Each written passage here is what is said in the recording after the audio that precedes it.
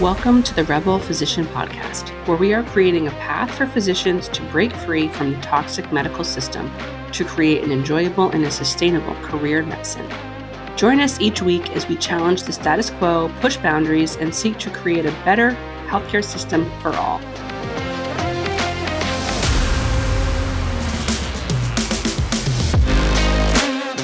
I have a really wonderful treat for you today. I will start by saying that this is definitely on the more spiritual woo side, which is something that is one of my favorite things to talk about, but not like any of the other podcasts really that I've done.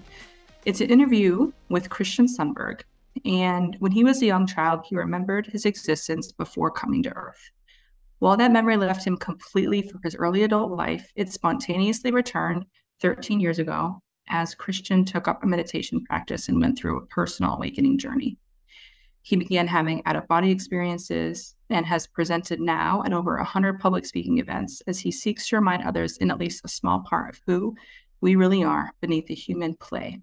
Professionally, Christian has worked for 16 years as a product manager for complex nuclear pump and valve manufacturing projects, and also now for an insurance company. He wrote a book called A Walk in the Physical, which attempts to succinctly describe the larger spiritual context in which we exist and the importance of love in our human journey. And you can find that at www.awalkinthephysical.com. I have read the book. I have watched many of his interviews, and I just have a deep knowing that everything he says is true, at least in my own personal opinion. So at the very least, enjoy this interview. Christian, I have been waiting for this interview for months, and I know we talked a little bit offline, but this is something that I've been really excited to bring to the physician space for a long time. I would love to start first with the boring, superficial 3D stuff of what you do day to day, who you are in that aspect. Yeah, sure. Thank you, Kristen. Thank you for having me on. So yeah, in the boring human realm, as as you put it. So professionally, I am a project manager for an insurance company right now. I manage a data consolidation project, but I spent 16 years managing complex nuclear valve and pump production projects. So very mainstream, left brain type activity set. So that's what I do on the professional surface. I've been dedicating more time lately to sharing the message of, what we're trying to point to today, because I went through an awakening process about 13 years ago. I began to have pre-birth memory return to me, and I did not share it for the first 8 years or something, because, it's pretty out there for intellectual types and left brain thinkers and professionals. As you're professional, you just don't share that kind of thing. But really, I felt the call in the last 5 years to share openly and to help remind others of what we really are underneath all of even the professional guises that we wear. So at a very high level, that's what I do professionally. I'm also a father. I have 2 beautiful children, and I'm pretty active locally. And yeah, just living kind of a standard American life. Yeah, perfect. And you had mentioned to me, I think, that your wife is a nurse. Yes. So you have a sense of what the healthcare system is today as well. Oh, yes. So my wife is an RN. She works on a cardiac unit at the local hospital. She's been an RN for quite a long time. I want to say maybe 15 or 16 years. Mm-hmm. We've both also had our experience within the mainstream medical paradigm. Health management has been a huge part of my human journey. So I have feelings around that. So I'm really happy to be talking with this audience, though, because this is such an important space. Oh my gosh, for the awakening of awareness. Oh my gosh, this is just a place, not medicine aside, just this community is such an important community to reach and to speak to. So I'm really honored to be here today. Thank you. I'm honored to have you. So you had mentioned about the pre-birth memories, and at some point, later in your life as an adult, they kind of came back to you. Do you mind giving us a synopsis about what that was like? Yeah, sure. So first of all, I have to disclaim before I try to speak to this that words absolutely cannot do justice to this topic, because words are language, they're forms, symbols, and they are based in the limitations of our local world. They're based in our assumptions like discrete location and linear time, and these things that seem so fundamentally real to us. Our true nature transcends that context. So it's like as soon as we open our mouth and put words on it, it's just wrong. It's just so hard to really put any language on it. So I really have to say that first. I'll try to be succinct in sharing because I've shared a number of times, and if anyone is interested, I have many other videos where I've shared this experience at length. But to say it briefly, and I know this sounds strange. Like I said, I'm a working mainstream professional here, and I know how this sounds. Yet I'm hopeful that we can feel deep down that what's really going on here as I share this, because we've really all gone through something similar, even if we don't remember. Okay, so I remember long ago, before I had ever been physical, coming across a being who had been physical. And when I say I remember, let me just frame it a little bit. When I was a small child, I had some pre-birth memory, like before the age of 5, up till 5, 6. And I assumed everybody did. I knew that we had come from somewhere else, and that this was just like a game we were playing, as spirit, as consciousness. And nobody else talked about it, so I didn't either. But that memory left me completely by the age of like 5 or 6. So when I was 30, I took up a long-term meditation practice, and I did not expect anything. This memory began to return to me. So that's the quick context of where this comes from. I also began to have out-of-body experiences. That's important to mention. Very fully lucid, tangible experiences that are outside of the human experience. That was also very eye-opening. So for the pre-birth, I remember coming across a being who had been physical, like long, long, long ago. I say long ago, these memories are simultaneously ridiculously ancient and also alive and happening like right now. Like not like human memory, not like earthly memory, very deep in the being. And I came across this being, and I was so inspired by the quality of his nature, the quality of who he is, because in those systems, okay, so in the higher systems, the majority of the time our interaction is telepathic. It's an exchange of being because we are commonly cognizant of our connected nature. We can feel it, we know it, we can sense it. And so coming across this being, his nature, I could feel what he was. And it was like full of so much power and joy and freedom and like levels of knowing that I couldn't even touch. And I was like, oh my gosh, like what could you possibly have done to be this and to experience this? And do you feel as much joy and freedom as I feel that you are feeling? And he shared with me, yes. And this is all telepathic. So it's huge amounts of information all at once. But he shared with me all of this amazing like quality of being. And I said, what could you possibly have done to be this?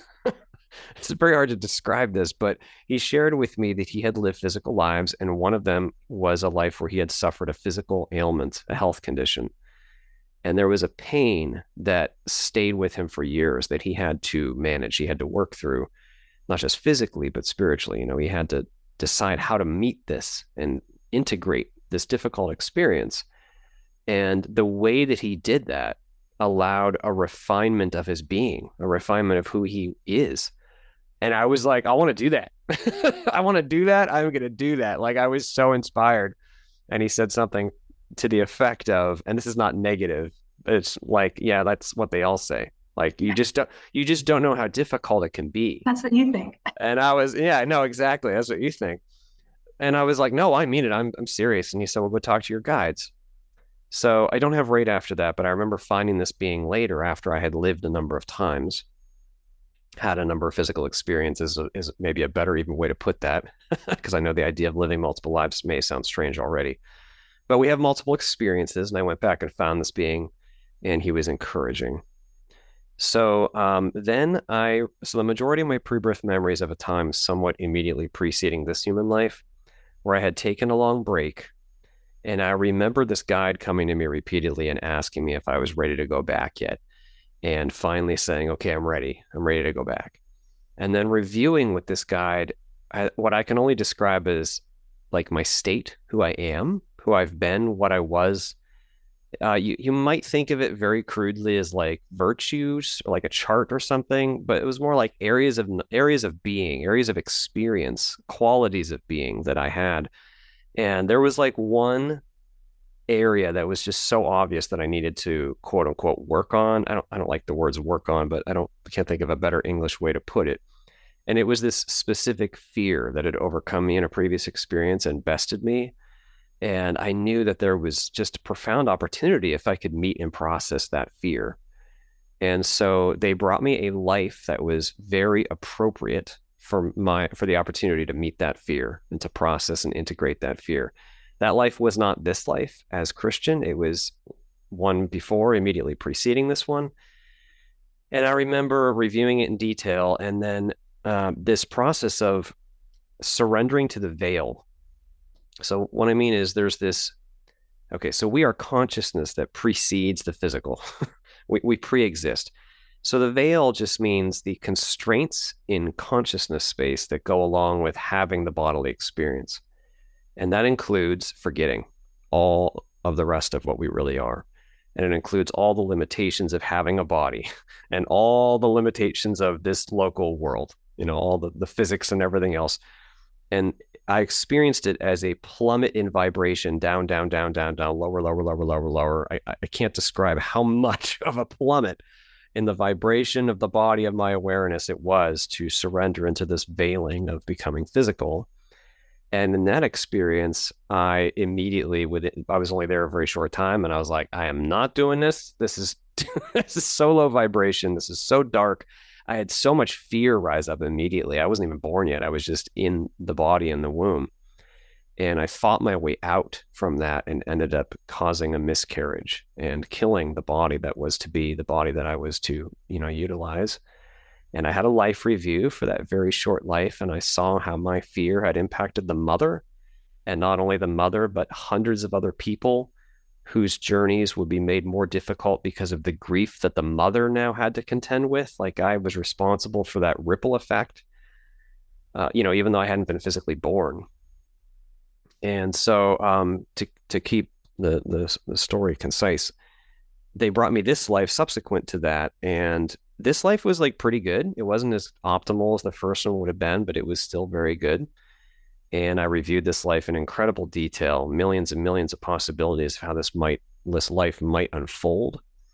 And then once again, accepting the veil for this life and the plummet in vibration down, down, down into this place of being bodily in the womb. And once again, after I was there, after a short while, I was like, I'm not doing this. There's just no way I'm going to tolerate a lifetime of being this constrained and having all of what I am erased. There's just no way. And I began to summon my might to fight my way out once again. But this time I had this incredibly holy experience that I can't put words to. But the spirit of God, what we call God, it's beyond all language, source, the great I am of all things, came to me, expanded me back out. And I felt all the universe within me and all the stars. And I felt our star, the star of Earth, churning with this raging bliss. And I felt that I was all that, and I hadn't lost what I was. And God said to me, this is still what you are. You can never not be this. And I was like, oh, that's wonderful. So I don't have to fight. So I stopped fighting, because it was like I was fighting because I was afraid of losing all that I really was. So I knew that I didn't have to fight anymore, since I really couldn't truly lose that. So I surrendered into the state of being in the womb. And I remember a short time, well, actually it was experientially a long time, but a time later being physically born, and the shock and the light and the temperature and all the sensory information of being born, but having no idea what was going on. I remember looking up at the nurses and just being like, who are these beings? What is going on? What is happening? And just being totally perplexed. Anyway, so that's a super quick summary. There's a lot more to it. It's very difficult to describe. Like I said, there's like a lot of simultaneity about it and about many layers of being that are simultaneously occurring. It's very difficult to crunch down into the linear story. And while I'm happy to share that memory, because I'm very passionate about pointing back towards what we really are, I think what's more important is that we focus on who we really are. It's very interesting that these events are interesting, But I feel like what's more interesting is who are we really? Like, what are we really doing here within the human experience? What is the human experience? Why are we here? Yeah. Yeah. Yeah, I agree. And a couple of things I do want to tell you. So I don't know if I told you that I'm an OBGYN physician. I don't know if I told you my specialty, but the first time I heard your story in the moment you talked about your birth, um, I got goosebumps because as part, I do C-sections, as part of my Mm. job. And I've always loved the moment of bringing, this new life, this baby. And I just started doing not that long ago, maybe a year ago. Um, Look, when the baby comes out, I feel like it's just tunnel vision, like it's just me and this baby. And I just like whisper to it and I say, "You are so beautiful. You are so perfect. You are like," anyway, it's just a really special moment for me in my life. So when you share that, it just makes me really emotional because I feel that like what an honor to be able to like welcome this soul, this life into earth. It can Yeah. be very traumatic with all the lights and the noise. So that's just something to thank you really for sharing that because it hit home in my my everyday job. Oh, So thank you. Oh my gosh, that service you're providing by being there in that way is more important than you know. That's amazing. Thank you. thank you. Okay, so let's get into the questions. The first question I have is that you had a moment where um, you had this desire or this knowing that you had to share, but you were in the context in Earth of this Hmm. living this life. So, did you have any like ego doubt or fear about sharing this because of your job or your professional identity or not? Yeah, no, originally I did.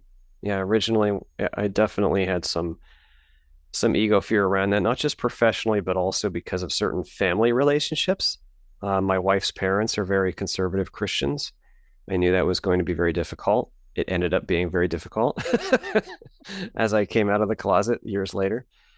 But after I remember like 7 or 8 years after this came back to me, and after I had had a number of out of body experiences, I remember one day driving down the highway and just knowing intuitively, like, okay, the ground is fertile now. It's time to share. Like the ground had not been quite fertile enough, and now it was just barely fertile enough, something Yeah. like that, energetically to share. And I remember thinking, what am I afraid of? I'm only here so many years. Am I really that afraid of how society is going to respond that I don't want to share the truth of who we really are, which is so hopeful. It's such a message that when we transcend all the context that asks for fear, we don't need to be afraid. So how Mhm. can I be afraid and not share, So that was why I originally shared. And after I shared the first time, I thought, okay, I got it off my chest. I never have to talk about it again. And I went for a walk down the street and I felt a shift in the probabilities of the tree that I mentioned in my experience reviewing the probability tree of how this life might unfold. And I knew that I had just picked a path that was now going to allow other things to unfold. And it was like, wow, whoa, what does that mean? So since then, I've decided, you know what, I'm all in. This is just what I need to share. This is who we are. What am I afraid of? And I'm Yeah. so glad that I have. I mean, I've met so many amazing people, and the thing that's amazing to me is like this doesn't need to be religiously charged. It doesn't need to be dogmatically. It's not to me. It's not strange. It's like totally normal. It's totally natural. This is just what we are. So I'm really passionate about destigmatizing these conversations, especially in intellectual or professional settings. I mean, this is from what I've experienced, this is just what reality is. Physical reality is just built within the larger reality. So it's okay to talk about it, question it. It's okay to share. It's okay that there are many what we would consider to be subjective elements. I know we've grown up in a materialistic culture that believes in materialism. Yeah, it's actually not correct. We are far Mhm. more than just this materialistic system. So I'm happy to share that in whatever setting I can. Yeah. Yeah. Another thing that you had mentioned Tom Campbell, I think, in your book, and I have watched a ton of his stuff. I love what he does. He's amazing. And is that so? Going back to that, so a little plug for Tom Campbell. Definitely check him out if you're a Yeah, he's awesome. brainiac person. Um, what prompted the meditation practice? You said you spontaneously Yeah. started meditation, so something must have. Yeah, Tom Campbell's Tom Campbell is a physicist and a consciousness explorer. Yeah. And his work is the work that kicked me down this entire path. There was one video that I just stumbled across randomly, his Spain lecture. Yeah. And it was just interesting. I was always a seeker, but at the time I had a strong Christian belief set, that was pretty firmly rooted. And maybe, I don't know, 20 or 30 minutes into the video, he said one sentence that stung my ego. He said, "What you believe is not going to get you anywhere particularly important in the spiritual context," is what he meant. And I didn't like that. It stung my ego because at the time I believed I was justified by faith. That's like a main Mm-hmm. Lutheran tenet. Mm-hmm. So it stung. And for a second, I'm like, oh, I don't like that. But this little tiny nudge arrived. Why did that sting? And I was like, oh, why did that sting? Yeah, there must be a reason.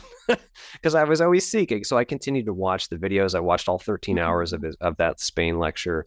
Then I bought his book. I got this huge book, and I'm thinking, man, this is a 1,000-page book. Am I really going to take the time to read this book? Am I going to read the preface, and the preface? And I open it up, and the first sentence of the preface is, yes, you need to take the time to read the preface. You live in a culture where you believe this is a quick fix thing. Spiritual growth is not a quick fix thing. And I was like, oh man, this guy knows me. I gotta keep reading. But the most important thing there was that early in the book and early in his videos, he recommended meditation.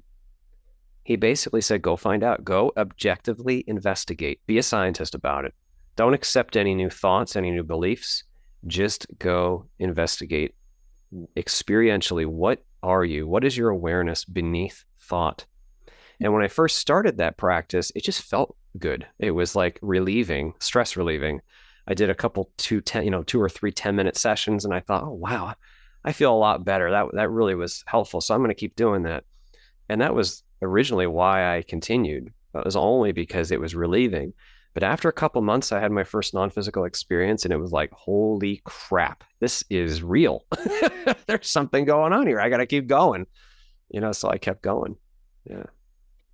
And did you get your memories back during a meditation, or was it kind of like trickled back to you, or was it all of a sudden you had Yeah, it was kind of there all at once. I would say within, I don't know, 6 or 8 or 10 months after I started meditating, definitely less than a year. I don't know exactly. It wasn't like this big eureka moment. It was more like as I shifted my awareness towards what I really am, that part of what I really am was like obvious. It was just there. It was like someone had just blown leaves off of the grass, and there was the grass. And that's normal. Grass is underneath leaves. That's just so normal. That's all it was. And then one day I remember sharing it and being like, I remember this. And I remember sharing, a good bit of detail. And this person said, oh, that's exceptional. And I thought, really? Because even though, of course, I guess on the surface it is exceptional, but at the time it didn't feel exceptional at all because it was just the most natural thing once I had reached that place of becoming very familiar with what I really am, my consciousness itself. That was just there. Yeah. Yeah. And so do you now remember like other lives that you've lived or other experiences that you've had besides the one you mentioned? I have some snippet memories from some other experiences I've had.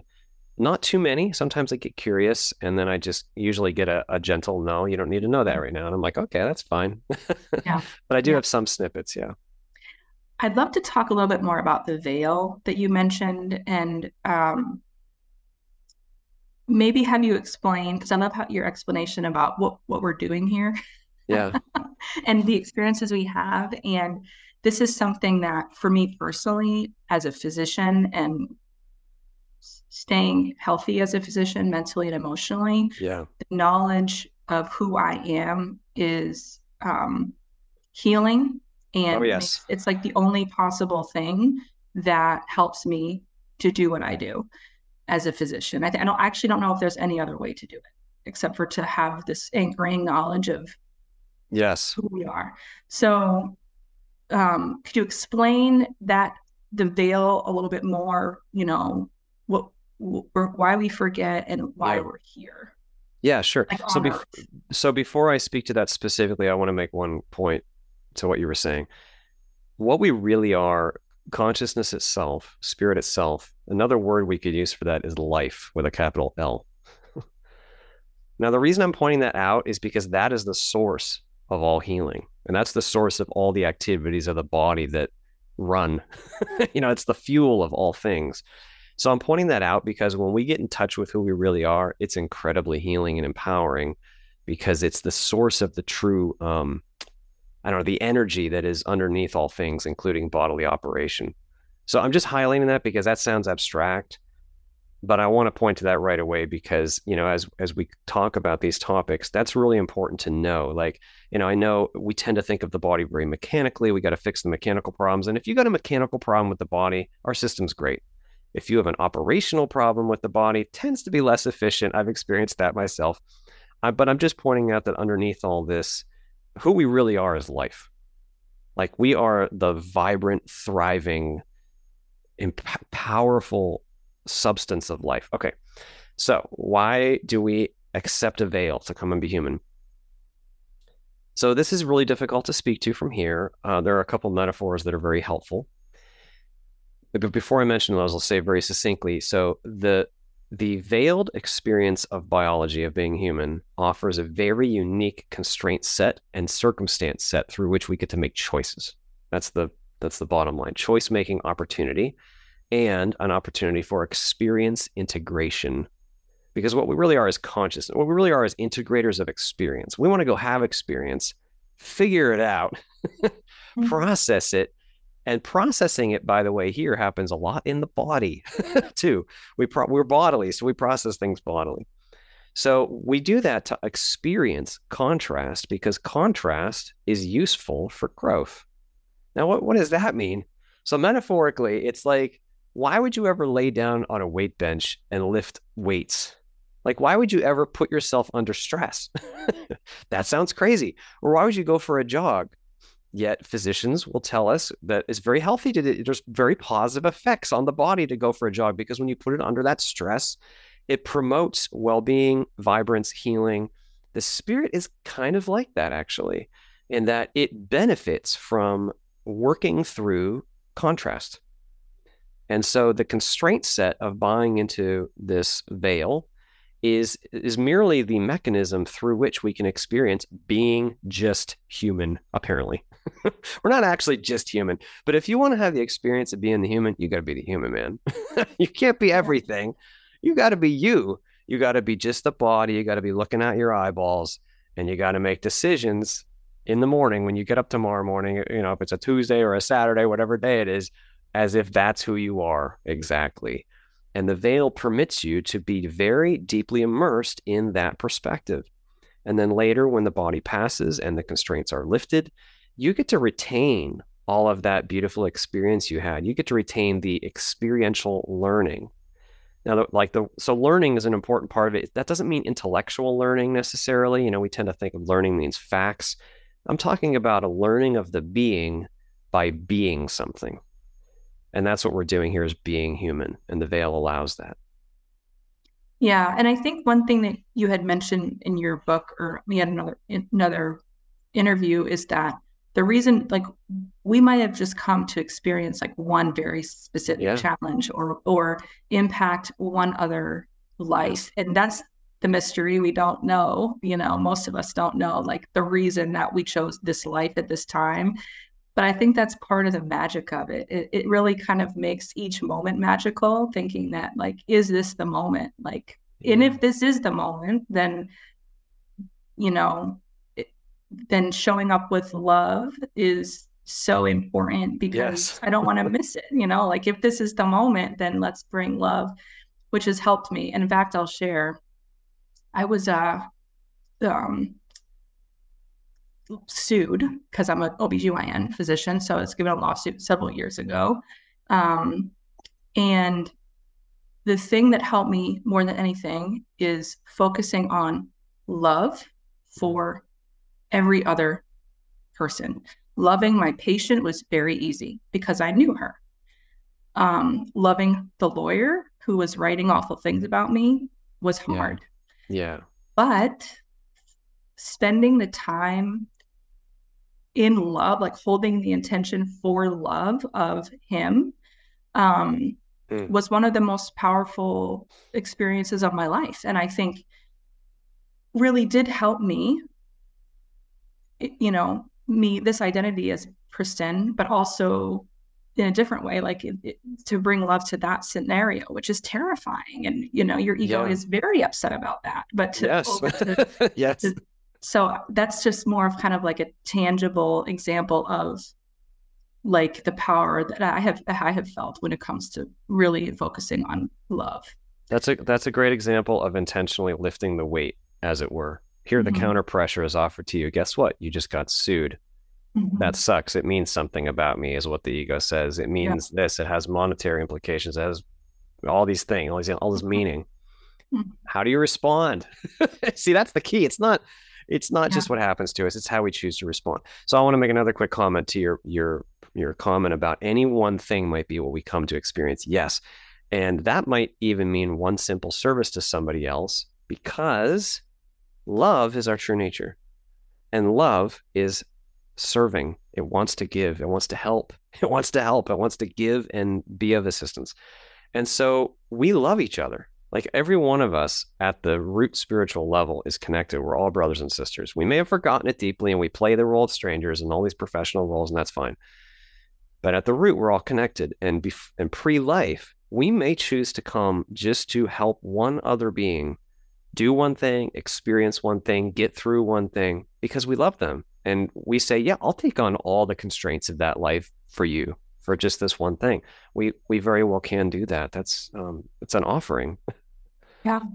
And for physicians, I think that this is a really important distinction to make, because I think most physicians really have healing and service in their heart, but it got messed up along the way with the conditioning of Oh my gosh, our yes. training and people pleasing and Insurance overlooking, companies. proving your Yeah. value by, all these things.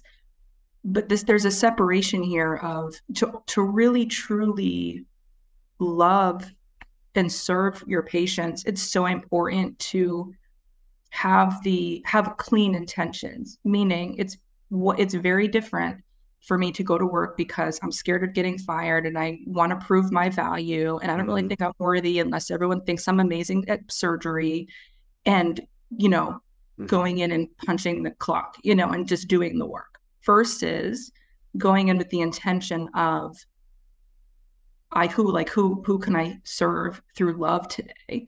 And I think there's one, which is where the medical system is, which is very egocentric. And I don't mean that in a bad way. I mean it in a fear-based way, Yeah. versus where medicine can be truly healing is holding space with love for Amen.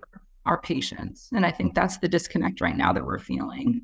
Absolutely. No, we've institutionalized fear mechanisms in more than just medicine, all throughout our society. But you touched on a really important point. This is so important. If there's like nothing else we can highlight with a highlighter, this is like so key. What we're here to do is to wield an intention that is more in alignment with love and less with fear. That's what we're here to do. Like our true Mhm. nature is love, not fear. Fear is a rejection. It happens only when we buy into an association with something that's not our true nature. And we've done that all over the place in our world history and institutionalized all sorts of us versus them thinking and conflict. And it's everywhere. What we're here to do, though, is to wield an intention in alignment with love, service, joy, freedom. And that can mean a lot of different things. It's just like you said, it's what's the quality with which I'm doing this thing, the quality with which I'm meeting this person. Am I being present with them? Am I seeking to help them and serve them? Or am I serving myself? Now, Mhm. we may tell ourselves one story on the surface, by the way. I just want to point out real gently that spirit sees what our real intent is all the time. And you will see after the life is done. When you look back and have the life review, it's very clear what you really were motivated by. And Yeah. so that may seem on the surface like unimportant. Oh, no, no, no. I'm just pointing out, like, we tend to think of what's the material result? What objects have I moved around or not moved around today? That's how we think in the physical. But what matters is not that size, not that scope, not the object moving around, not the money. What matters is the why, the quality of the why. That's what you keep. That's your accomplishment, you could say. That true success is in loving the other person in whatever small way, even living in joy. You have a really stressful job. You work all the time for ungrateful people who are crabby and insurance companies who want you to spend 15 minutes or less in the room or whatever it is. you know, Mhm. then how do you choose joy for yourself? How do you choose freedom? How do you still bring some compassion to the next person in the next room after 7 hours or something that you've been doing this? Like that quality that's so powerful. It's so meaningful. It's what we're here to do. Yeah. Yeah, I love how you explain that. And it touched on something I wanted to ask you about, which is this idea of surrender. And because it sounds Yeah. like your spirit surrendered, like it had to surrender. You kind of have to be here. And Yeah. surrender, to me, in my experience, has been very difficult, but also very rewarding. So I'm just wondering, Yeah. when it comes to like we have identities like Dr. So and so, or Mm-hmm. I am a father, whatever these identities are that we cling to so Mm-hmm. much. And where does surrender fit into that? And how can that help us? I guess is the Yeah. question. Yeah, no, that's a great question. So, surrender is one of the most important aspects of loving intention because love is accepting. It doesn't fight, resist, block off, put conditions on something. Fear is rejecting and blocking off and putting conditions on something Controlling. and controlling. Fear is says, I need to control this because if I don't control this bad thing's going to happen. I'm afraid of that. See, I don't want that. So I'm going to avoid that. I'm going to do everything I can to avoid that. That's fear. Love is so loving that when we say, I would like to forget all that I am and come down and have a physical experience where all this craziness has happened, love says, I love you so much, you can do even that. You see? So I'm just pointing that out because then surrender is okay, now that we're here, it takes a lot of humility and bravery to recognize how afraid we are.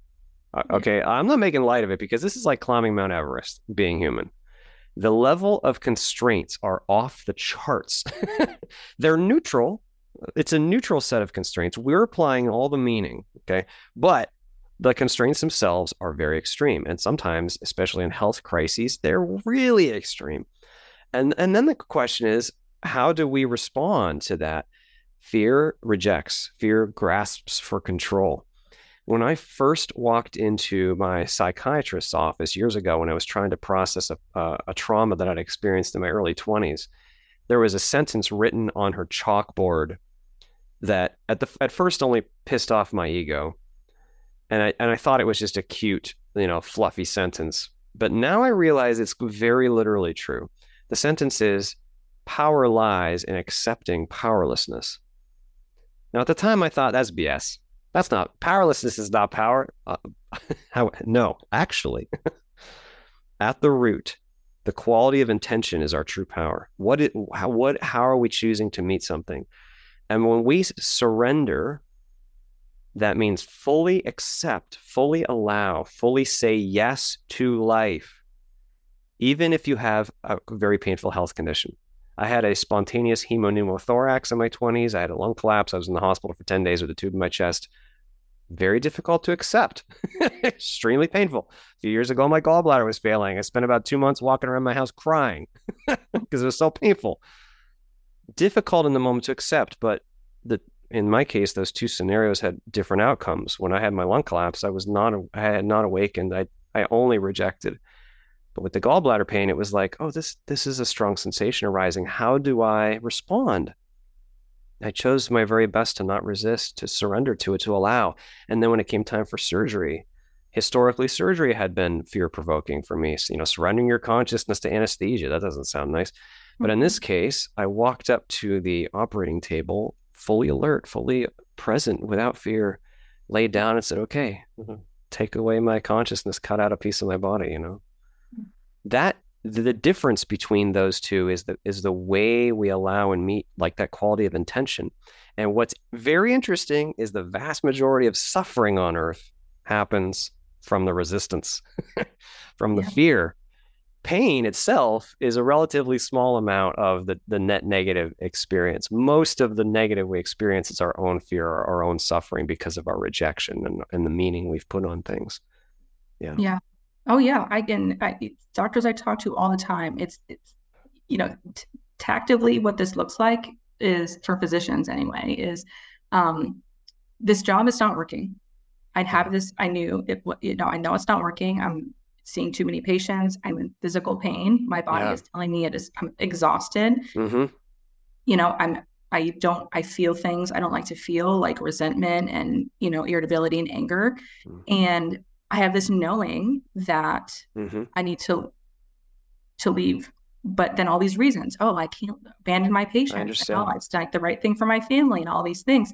And it was not until I was fully able to surrender, which was in my kitchen saying, I surrender, fine, a little bit. Sure. Yeah. But then Yes. there was this moment of really, truly like surrendering to what is, What and is? the recognition that the only thing I'm hanging on to are fears of all the things that had not happened. I didn't Yes. want to, be sued by the hospital. I didn't want to make my partners mad at me.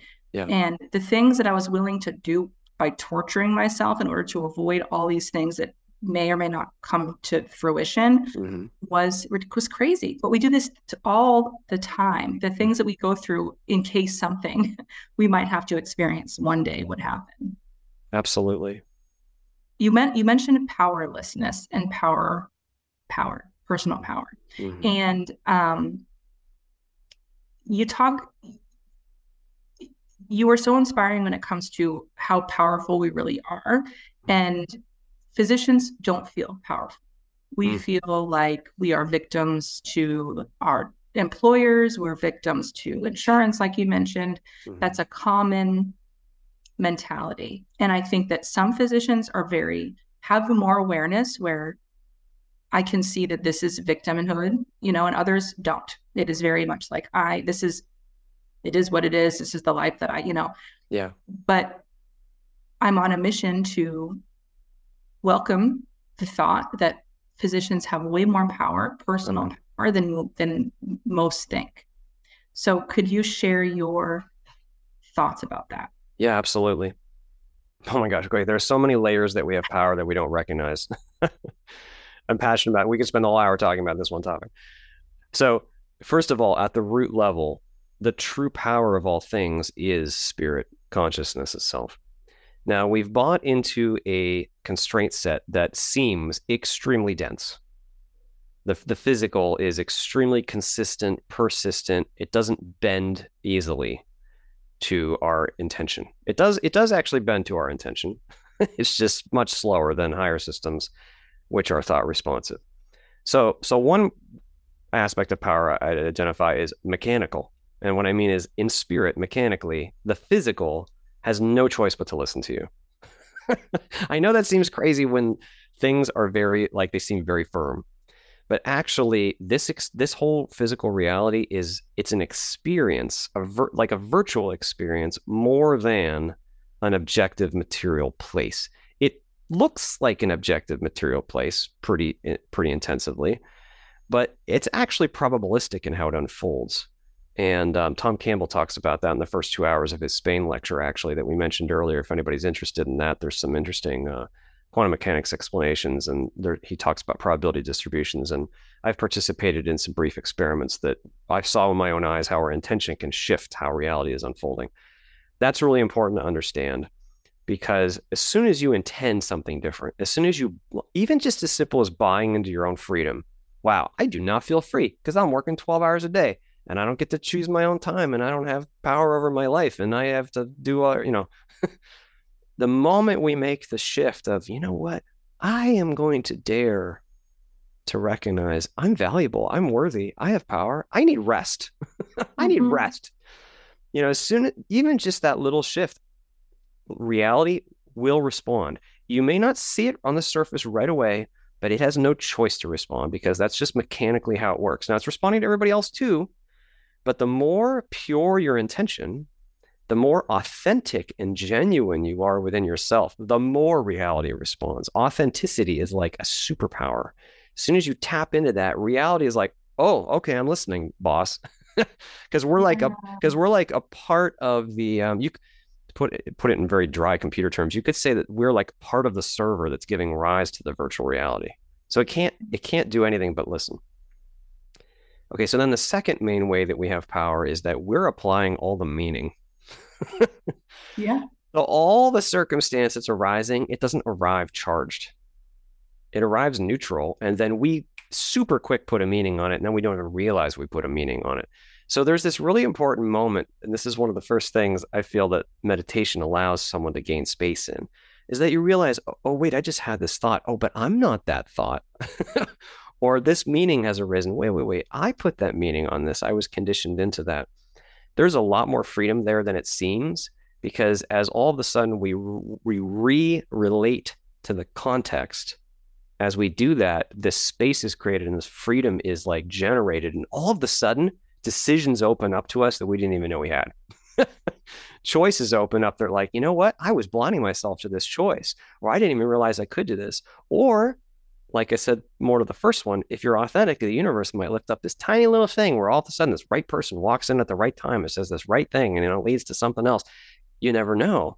Yeah. But I'm just saying that shift in identifying where you're placing the meaning, that's a really important aspect. I think I'll stop at those two unless you have comments. Okay. I love that authenticity is a superpower. That's a favorite quote for the day so far. I love that. I want So, to just say one thing about that real yeah. quick that just popped in my head. I don't mean that in some like loosey goosey abstract way. I mean like the world. Okay, so let me just say it this way. What is consciousness, and consciousness is having an experience. There's nothing anywhere that's not consciousness's experience of it. There's no such thing as that. There's only consciousness having experience. And the thing it's having experience of is also, you could say, made of consciousness, built from it. The physical is like a virtual construction built of consciousness.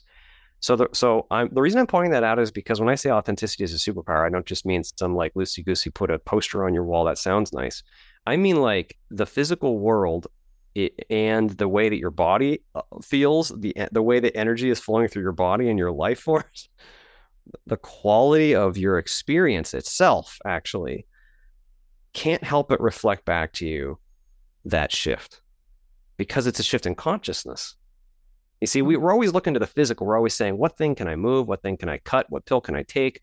Yeah. Bump some physical thing with some other physical thing. That's fine. You can do all that. That all works within the dream. But the dream is arising within something much more fundamental and powerful. And when that shifts, oh, magic happens. Yeah. And I think an example of what you're describing is what you mentioned earlier about when something is triggering, like when something irks you a little bit, or, when I get irritated at someone, it's like, oh, that really pissed me off. Yeah, it really pissed me off. Yeah, acknowledge Why? it. Why? Yeah. Like, what is happening? That's so fascinating, right? Because what are the spiritual adage is what, as within, so without. But that's basically what you're saying is what is unfolding in your day to day, 9 a.m. on a Monday, has everything to do with your belief system and who you are showing up as, and what you can learn. Right. Yeah, and I could even put that more grotesquely. There is no without. There's only your experience, your consciousness experiencing. Like, I don't know if that's helpful for everybody, but what I mean is we tend to differentiate. There's this outside world. It looks real. We're touching it all day long. We're working in it. And then there's this kind of nebulous internal world. I kind of feel like certain things, and I'm just a consciousness in a brain, right? No, that's actually reversed. It's actually only consciousness at its root. So when consciousness shifts, it's like it's not just the out. It's like the thing that has shifted. I don't know if that's helpful, but So is this kind of like when you think about our experience being a hologram? Mm-hmm. Yes. So really nothing external is real. Not fundamentally real. It's a real experience. It's a real experience. It's like if you go to sleep at night and you have a dream, and you touched in your dream, you had a fork and you ate some pasta. And then you wake up in the morning in your bed and you're like, oh, wow, I had a dream I ate some pasta. Now, was there really a fork? No, not really. Was there really pasta? No. Did you have an experience? Yeah, you had an experience. So I know that this seems so darn dense and real. Like this has gotta be real, right? Hey, it's real. I mean, we're having a real experience right now. I'm not I'm not saying we're not. This is real. But the thing is, when you wake up to the higher portions of yourself, either after death or through meditation or through a spontaneous spiritually transformative experience, the realness and the veracity of those states of being is off the charts by comparison. And this can be seen as obviously the dream. Just like in the morning when you wake up and obviously the pasta and the fork, that was a dream. You don't need anybody to prove it to you. You don't even need to talk about it. It's just obvious. Oh, I'm in my real bed now. That was just a dream. That's what it's like dying, actually. It's like, oh, I'm in my real home now. That was just a dream. Oh, that was really interesting. It's like that. Yeah, and I love listening and reading about near-death experiences, and they all that I have not had that experience of the more real reality, Not that you except for remember. that right, exactly. Except that I do have this knowing that that is true. And I Yes. don't know, I mean, so that it's in a weird place. Maybe someday I will have that experience, but it's very interesting where it's like I want to feel that, except for I just know that's just a knowing that I have that that is truth. Yeah, absolutely. Yeah, and there's different levels of that. Like I've had out of body experiences. Like I had one where I was walking down my stairs and it was like so normal and so like just totally normal. I could feel the carpet under my toes. I could feel the crack in the wall of my finger. I was Mm. like, am I out of body? And I get to the bottom of the stairs and I decided, no, I'm not out of body. Now I feel like an idiot. Like I actually thought that in my out of body experience. I'm the only guy in my city walking around wondering if he's out of body. But I ended up walking through the wall and I was like, holy crap. It was that real, is all I'm saying. It was that Uh, real. But there are experiences that are even more lucid. Higher systems are like an IMAX theater by comparison to a black and white television. But mm. someone says, well, how do you know that was real? It's like, dude, like compared to the black and white television, this is self-evidently, Yeah, yeah. yeah. No definition or description required. It just is kind It of. just is. It's beyond description. So then Yeah. back here in the black and white movie, someone says, well, how do you describe that? How do you know that Mm. that was real? All I can do is throw some black and white words at you. I can't even, Yeah. you know what I mean? Like, what else have I Mhm. got? I got nothing. Right. Right. So, You're limited by that context that we're in. yeah. So why do you think it is that there are some people who, have, you know, some remembering Hmm. or have, there's near death experience or seem to be coming out now, Hmm. sharing, or they're happening more often. Why do you think that at this time in our evolution or the timing that is like there are some people who do have this awareness and are feeling called to share it with everyone else? Yeah.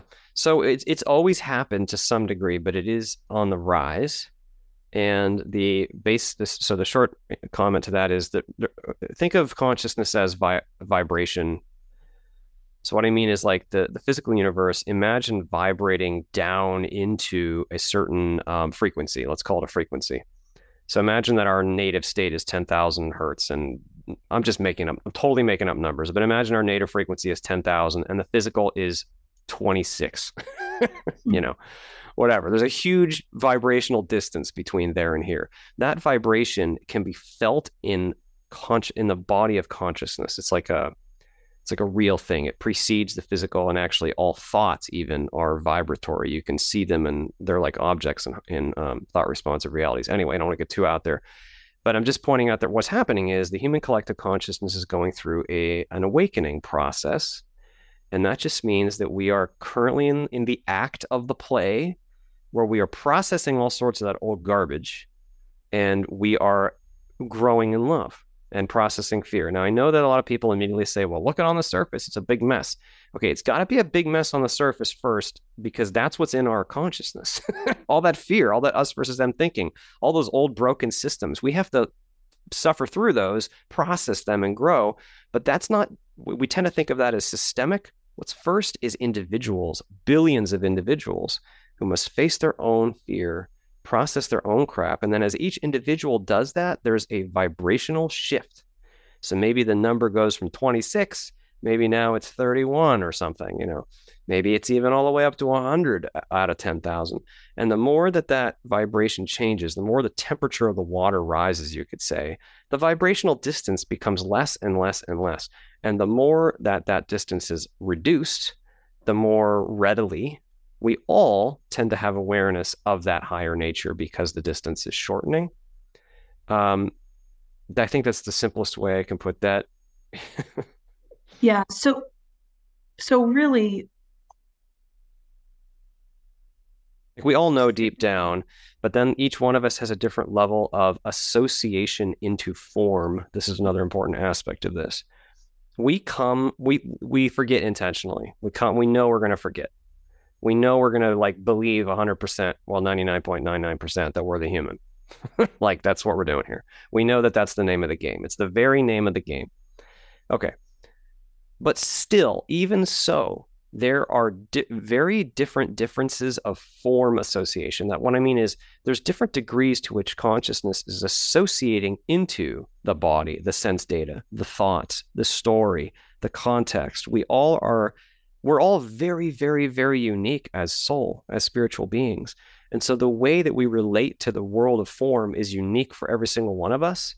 And so our relationship to form, the denseness of our association into it is an important part of that equation.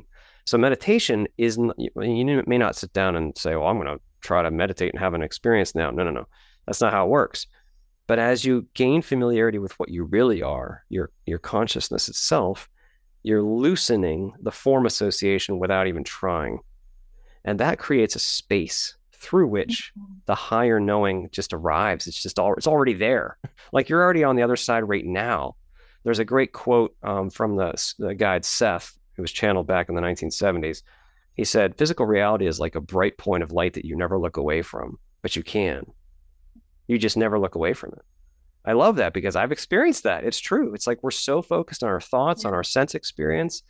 And then one day we wake up and go, oh my God, I'm much more than this. Yeah. Yeah.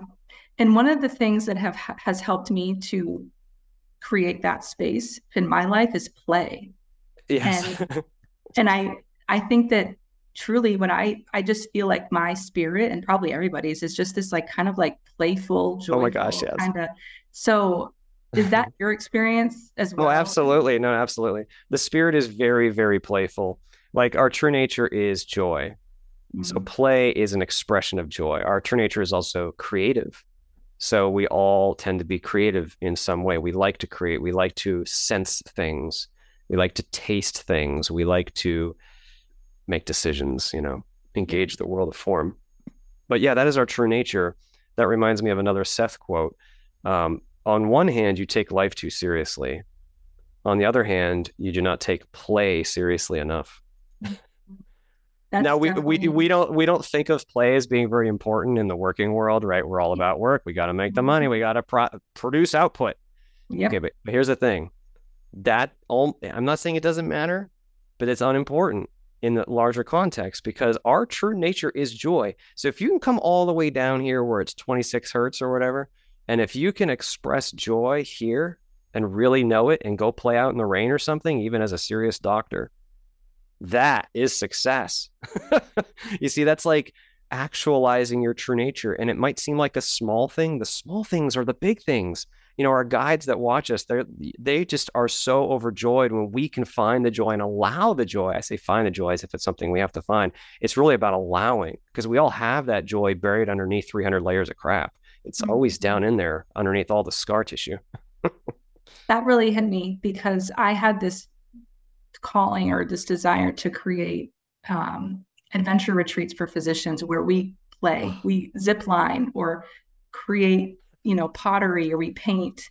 And it's on my heart to do that, to just bring, allow physicians to just play. So I love that you just said that. That really that really made me pretty emotional to think about that. So that's if someone feels hesitant, oh, I can't go do the play thing, that's okay. But I would encourage, just note, okay, why do you feel that way? Because there's conditioning. It's okay to recognize you're conditioned to all heck. That's Yeah. okay. That's a very normal part of the awakening process is to go, oh my gosh, I've been really conditioned. We Mhm. love to play. We love to enjoy. We love to love. We love Yeah. to admire and see beauty. We love to have free time. Yeah. Yeah. Exactly. I know we're getting close to ending, but if I could just selfishly ask you how to parent my children I'm no consciously, expert. I'm no expert at that. um, just because I mean they're little, so they'll say things to me like, "I came through a portal to get here," and I'm like, "That's probably true." I mean, Yeah, why yeah. would you say portal when you're 5? What do you even know about a portal? Or so there are, and I want Yeah. there's so few people there, it's more, but consciously allowing the inner child, because Yeah. so much of that is so important as adults. It's like healing the inner child, finding the inner child, but it's like when you have the child, Yeah. how do you, Not damage them in the first yeah, place. I mean, I know, or Yeah. limited it, and at least. Yeah. How do you not limit it?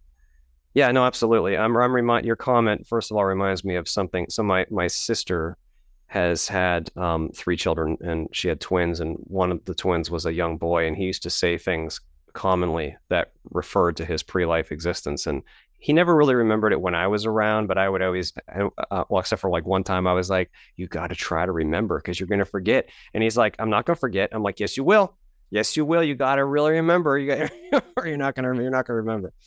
Anyway, just one comment. I mean, your question is very broad because once again, it has to do with quality of intention and how do we provide that loving environment for them? How do we recognize them and honor them and teach them, but also see them for who they are? And so that's the thing that I feel called to lift up when it comes to parenting. These children are not new. Like they may be new in this experience and they may not know how to tie their shoes yet or whatever. We are not new when we come. We have an incredible depth of being. Each soul is like a universe unto itself. And like on the surface and the physical, humans look all kind of the same. We got anatomy that's all similar. Most of us have got two eyeballs and a head and two shoulders, and we look the same. The soul is so unique, so colorful, so precious, so absolutely unique.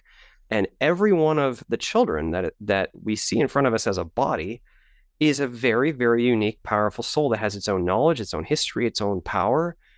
So I feel like trying to find that and honor that and hear that is one of the most important things we can do as parents because it's allowing that being to thrive by being themselves in this constraint set, in this context. And they may ask questions that are like so off the wall because they don't have all the assumptions that we've been conditioned with yet. So I kind of suffer from this too much actually, because like sometimes my wife will say to me, you have to teach them. They don't know how to do that yet. And I'll be like, oh yeah, because I just know, I see them and feel them as very powerful, wise beings. I feel like I don't need to teach them, but then I have to consciously say, okay, I'm their father in this life. They don't know how to do that yet. That's a skill. I got to teach them the skill. That's fine.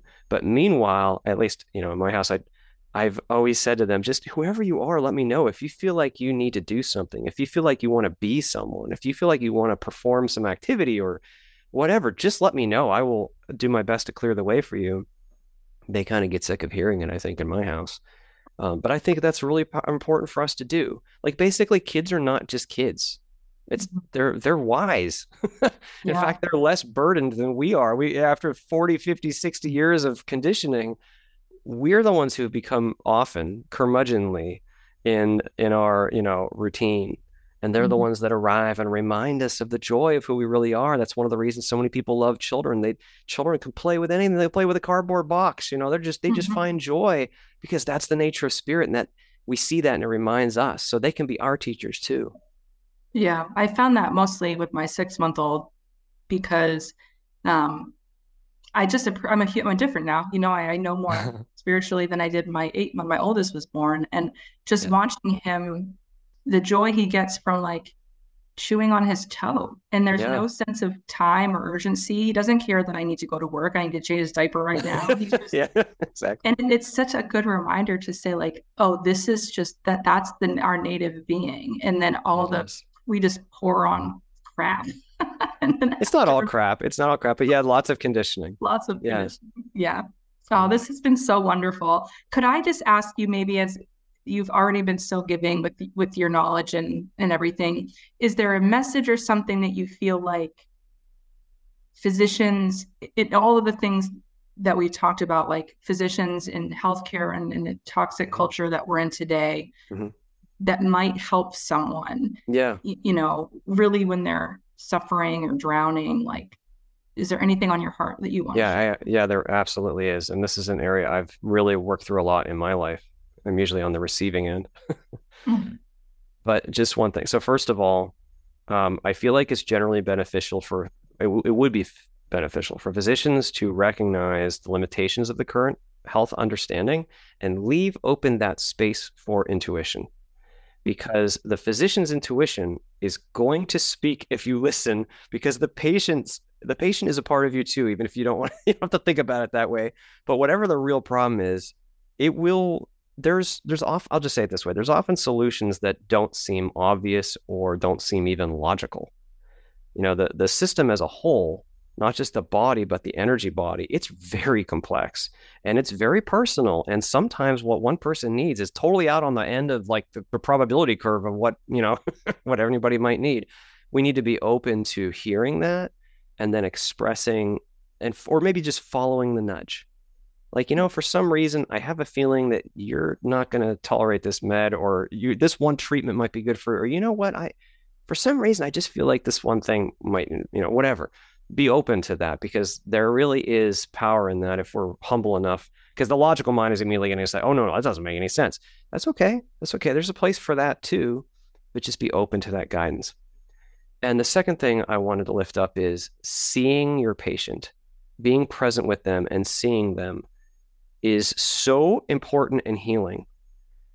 Like, I've been in the hospital a number of times, and I'm telling you what, when you are laid out I know this is hour to hour routine for many physicians to deal with sick people, but when you are in that state and you are met with presence and care, it is the most powerful, amazing thing possible. It is a way of sharing love, just being present with them for a few seconds, see them. It's not even an action I'm describing. I'm describing a state of being, a state of openness, and just like genuine care. That's real care. Like, you may not have touched anything in the physical, but if you bring that genuine care to someone, even for a few seconds, there is an energetic thing that happens. It can allow healing. That's very powerful. That's like true healing, is like that space. Sterility is important. Clinical is important. I know there's a physical place for all that. It works. It's functional. But we can't ignore the true form of life and how it's arisen in that sterile clinical environment. It just allowing some space for that allows healing and permits healing in a way that's just so important. Like, we're here to be healers, like all of us, not just physicians. And one other thing I'll say is, and I recognize, it's not the physician's job to heal the patient. It's actually the patient's job. So part of what we're doing here is to empower each other, not just fix a broken thing. We're here to empower each other. So anytime I walk into a physician's office, I don't know if they like this or not, but the first thing I say is, I know this is not your job to fix me. This is my job, but I'm very peculiar. I have a lot of unusual things other people don't deal with. I'm not on the main bell curve. You're going to have to treat me differently, So being open to that kind of exchange where we can actually mutually help each other, that's huge. That's huge. That qualitative aspect is huge. I love those. Were perfect messages, and intuition was actually one of the questions I didn't get to. So I'm so glad you mentioned that. That's really amazing. Christian, thank you so much for your time. And I'll link if it's okay, some of the other interviews that you've done, and of course your book. And I recommend, I read it online and then I bought a copy, and now my husband's reading it. It's amazing. So thank you. Thank you so much. I just want to say one last thing. I want to say a huge thank you to all the physicians out there, because I know that in one sense, being a physician is glorified in our culture, but I'm telling you what, I've seen in the other sense, physicians, nurses are often treated like crap. You're doing such an important job under so much stress with so little information, like true information. And it's just often a thankless job in a very rigorous system. But I just want to say, your intention to actually go out and heal and help people in this way, it's so important. Oh my gosh, it's so critical. take care of yourself first, love yourself, and recognize you're more than this job, but also recognize the blessed value that you're offering and the opportunity you have in the role. It's huge. And thank you for that role. That's all I mean to say is thank you for recognizing and being there in that way. I feel like all doctors and nurses need to be thanked like every day so that, they remember who they are in the midst of all this. I agree. Thank you so much. Yeah, thank you. Thank you so much for having me on today.